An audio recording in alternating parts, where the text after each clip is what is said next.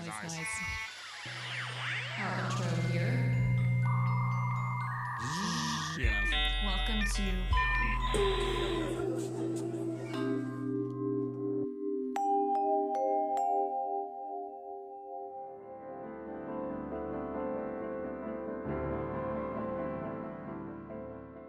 Welcome to Sonosphere, the podcast that explores the sounds all around us, and art and music movements through history. Today we hear from composer Rachel Grimes. She talks to us about scoring the documentary called The Doctor from India. We'll also hear her talk about how she got started in music and some of her inspirations. Join us. We're your hosts. I'm Amy. And I'm Chris. I'm Rachel Grimes, and I've lived my whole life in Kentucky. And I started making music very early on because there was a lot of music in my family. My dad played the piano, his mom and her mom, and all my mom's family were in the choir, so lots of music. I just started listening and then playing by ear, and eventually took piano lessons, and was pretty natural to me, even at a young age, to just make up music too, or to interpret music that was on the radio. And eventually I wanted to figure out how to write music and how to actually make it more than just a ephemeral moment that flies by, but something I could come back to. So I went to college to get a degree in composition, and I was in bands since high school, so that was another way to create music with other people. And anyways, it's been quite a journey since then, so I'm still on that journey, trying to figure out how to write for various ensembles. They seem to be getting larger and larger, like orchestra, or this current project I'm doing has, I'm calling it a folk opera, and it has strings and piano, a choir, harp, a narrator, and a film. Can you tell us how you got involved with the documentary film, The Doctor from India? It was a very wonderful, down-to-earth, natural way, and that is that the director came up to me at I was doing kind of an artist talk and music demonstration at a museum in New Jersey, and he came up to me and handed me a DVD of his previous project and said, "I love your music, and I would love you to score my next film."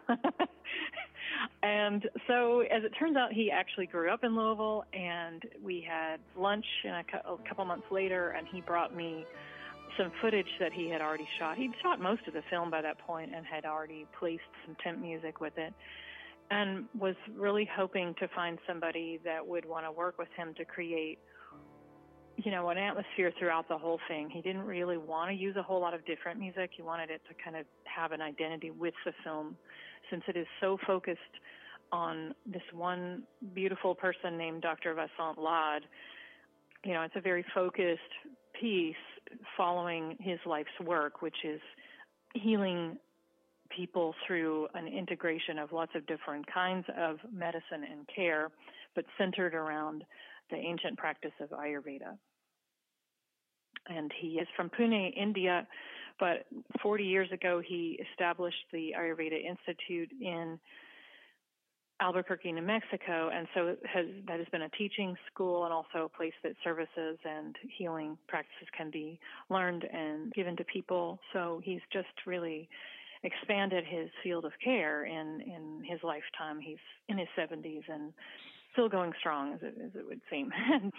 He's really, really inspirational, and I knew instantly that I loved the message of his loving kindness and his attitude about health and wellness, which is really fundamentally based on the idea that we are born as a unique person who has a unique balance, and that as we go through life's experiences, we find disharmony and imbalance through different bad practices or external elements, and we get out of balance. And usually we can put ourselves back in balance, but sometimes we get kind of permanently out of balance with an illness or some sort of addiction or other problem. And a lot of those things, not everything, of course, but a lot of conditions that we humans suffer from can probably be put back into balance through deeper awareness, through a better balanced diet and a more of a harmonious way of life with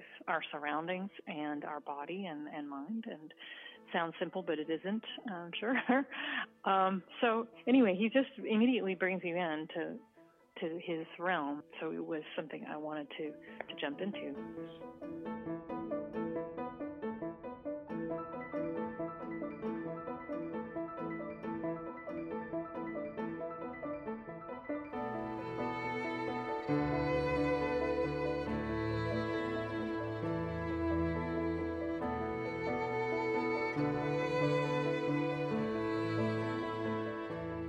Seeing this footage and working on this film, did any of that practice have a profound impact on you that carried on into your normal life?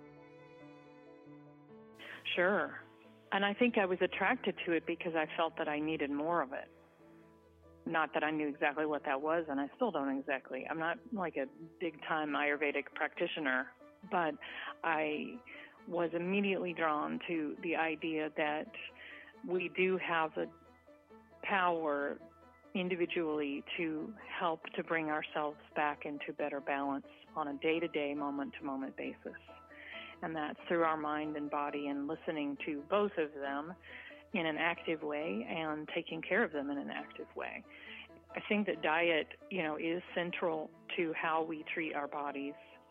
And, if we are eating in a balanced way that is a good fit for our general nature, then we feel good and we feel energized and we don't feel overly stimulated by our food or dragged down by it.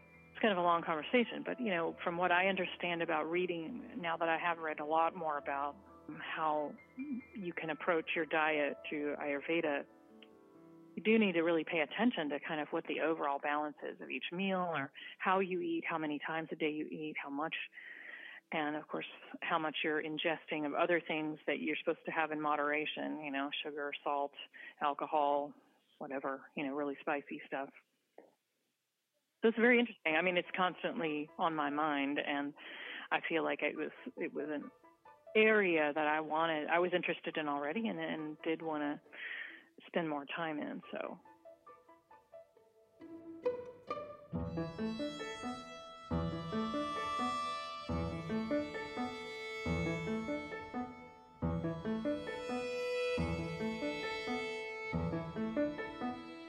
Did it affect the way that you approach your music? Yeah, I feel like it's related, and especially for the soundtrack itself, because I was trying to find kind of an essential tone to what I felt like was the message of the documentary and also of his work.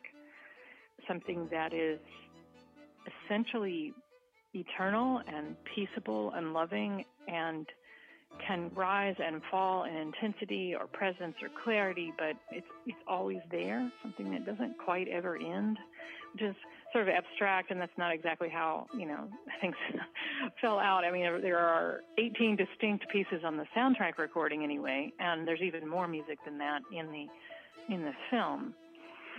But I think that it has influenced me in terms of just attuning my listening and my attention toward what it is that I am trying to do with the music. What is the music serving, and how can the music be balanced and serve whatever that goal is? Can you talk about the difference between composing for yourself in your own music to composing scores? Well, it's kind of different every time. It just depends on the circumstances. If I'm making something that has come from my ideas, either because I'm improvising at the piano or I'm just dreaming about some concept that I want to pursue or research more or whatever and make a piece from it, that's just my own little daydream, right? And then I'm trying to figure it out how I want to make that piece. It could be just a simple piano piece. It could be a multi-parted thing or something I want to experiment with in Pro Tools. But, when someone else comes to me, they usually have, not always, but usually have some agenda or some piece of text or an idea or a painting or a play or, a film or something that they want to kind of focus on, to have the music focus on or reflect on. And it's really fun because that way I don't, something new is coming at me. I don't know what that is, and I get to explore that and respond to that. And in the case of this film, it was largely finished. I mean, there were small editing details that were done, but the through line was there. The content was there, and there's even a 10 score to kind of get a feel for what the director wanted. And also, he's a composer and musician himself, so we can have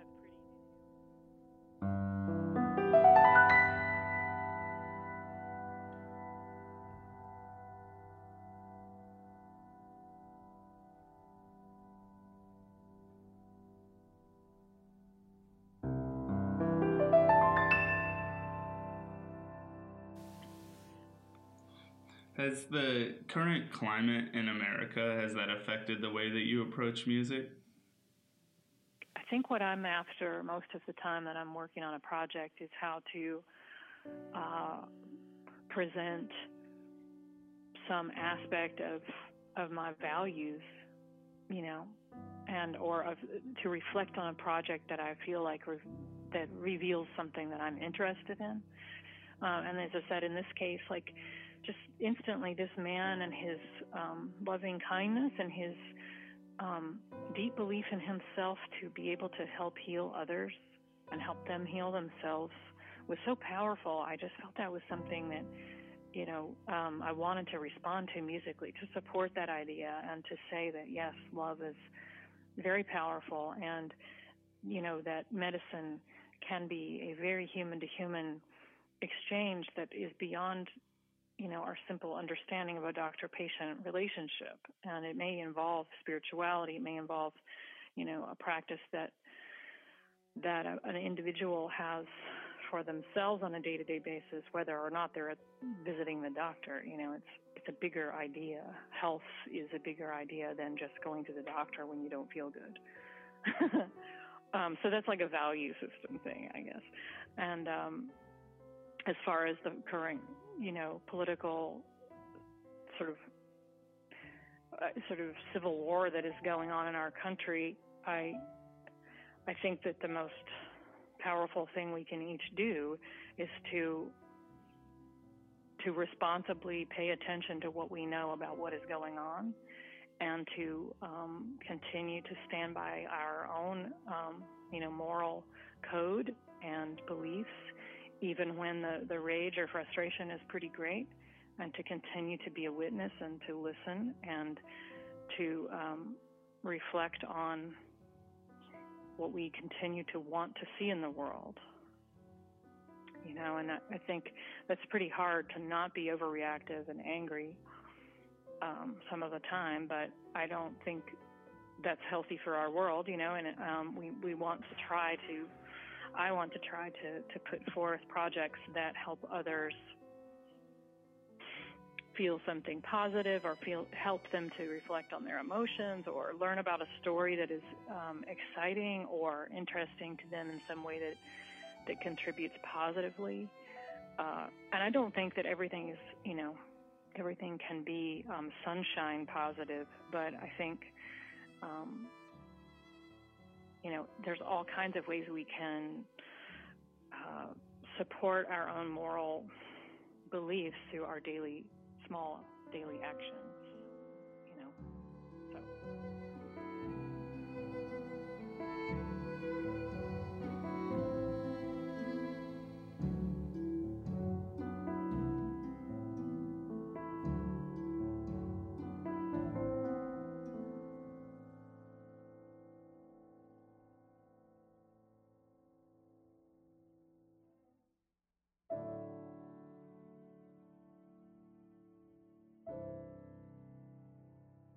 You mentioned spirituality affecting health. Do you believe that that's something that's missing from our healthcare system or health in general? The fact that people's morals tend to sway based on a day-to-day thing, on what they hear or see?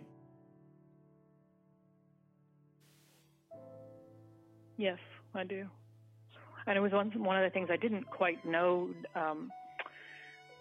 specifically that I was going to think about a lot more having worked on this project. But one of the fundamentals that Dr. Ladd talks about in the documentary is that we, as individuals, we have so much choice every day about what we do with our time and our energy and our attention. And if we continue to pollute our bodies and our minds with things that we know are not healthy, then I don't know how we can be surprised if we're unhealthy or miserable, you know. And that part of our individual responsibilities is about how we conduct our own, this body that we're in the world, how we take care of it. You know, do we allow, you know, enough time for rest and sleep and good nutrition, or are we just constantly bombarding our body with more demands and too much caffeine and too much alcohol and too much fat and, you know, too much processed food that basically just racks your whole, you know, chemical system in your body and it stresses it out and it wears it out, and you either, you know, you have probably some negative side effect from overdoing it on any of those levels, or if you're doing them all the time, not to mention what you put in your mind and your sort of emotional sphere by being overstimulated in whatever ways, you know, by too much stress, working too hard, too much social media, which is something that I think, you know, is really pervasive. And I think our society is just not catching up with all the implications of how that's affecting our health.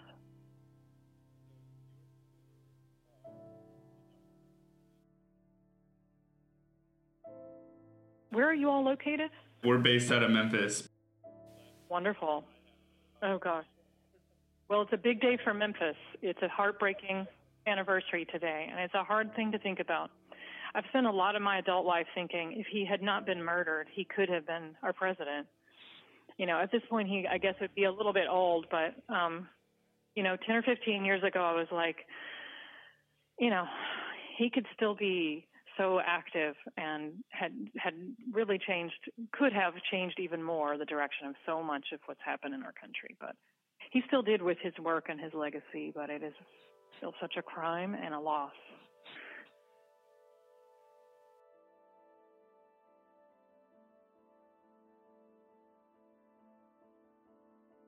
This has been an independent production of Sonosphere, produced by Amy S. and Chris Williams. Check us out at sonospherepodcast.com, subscribe on iTunes, and check us out on SoundCloud. Thanks for listening.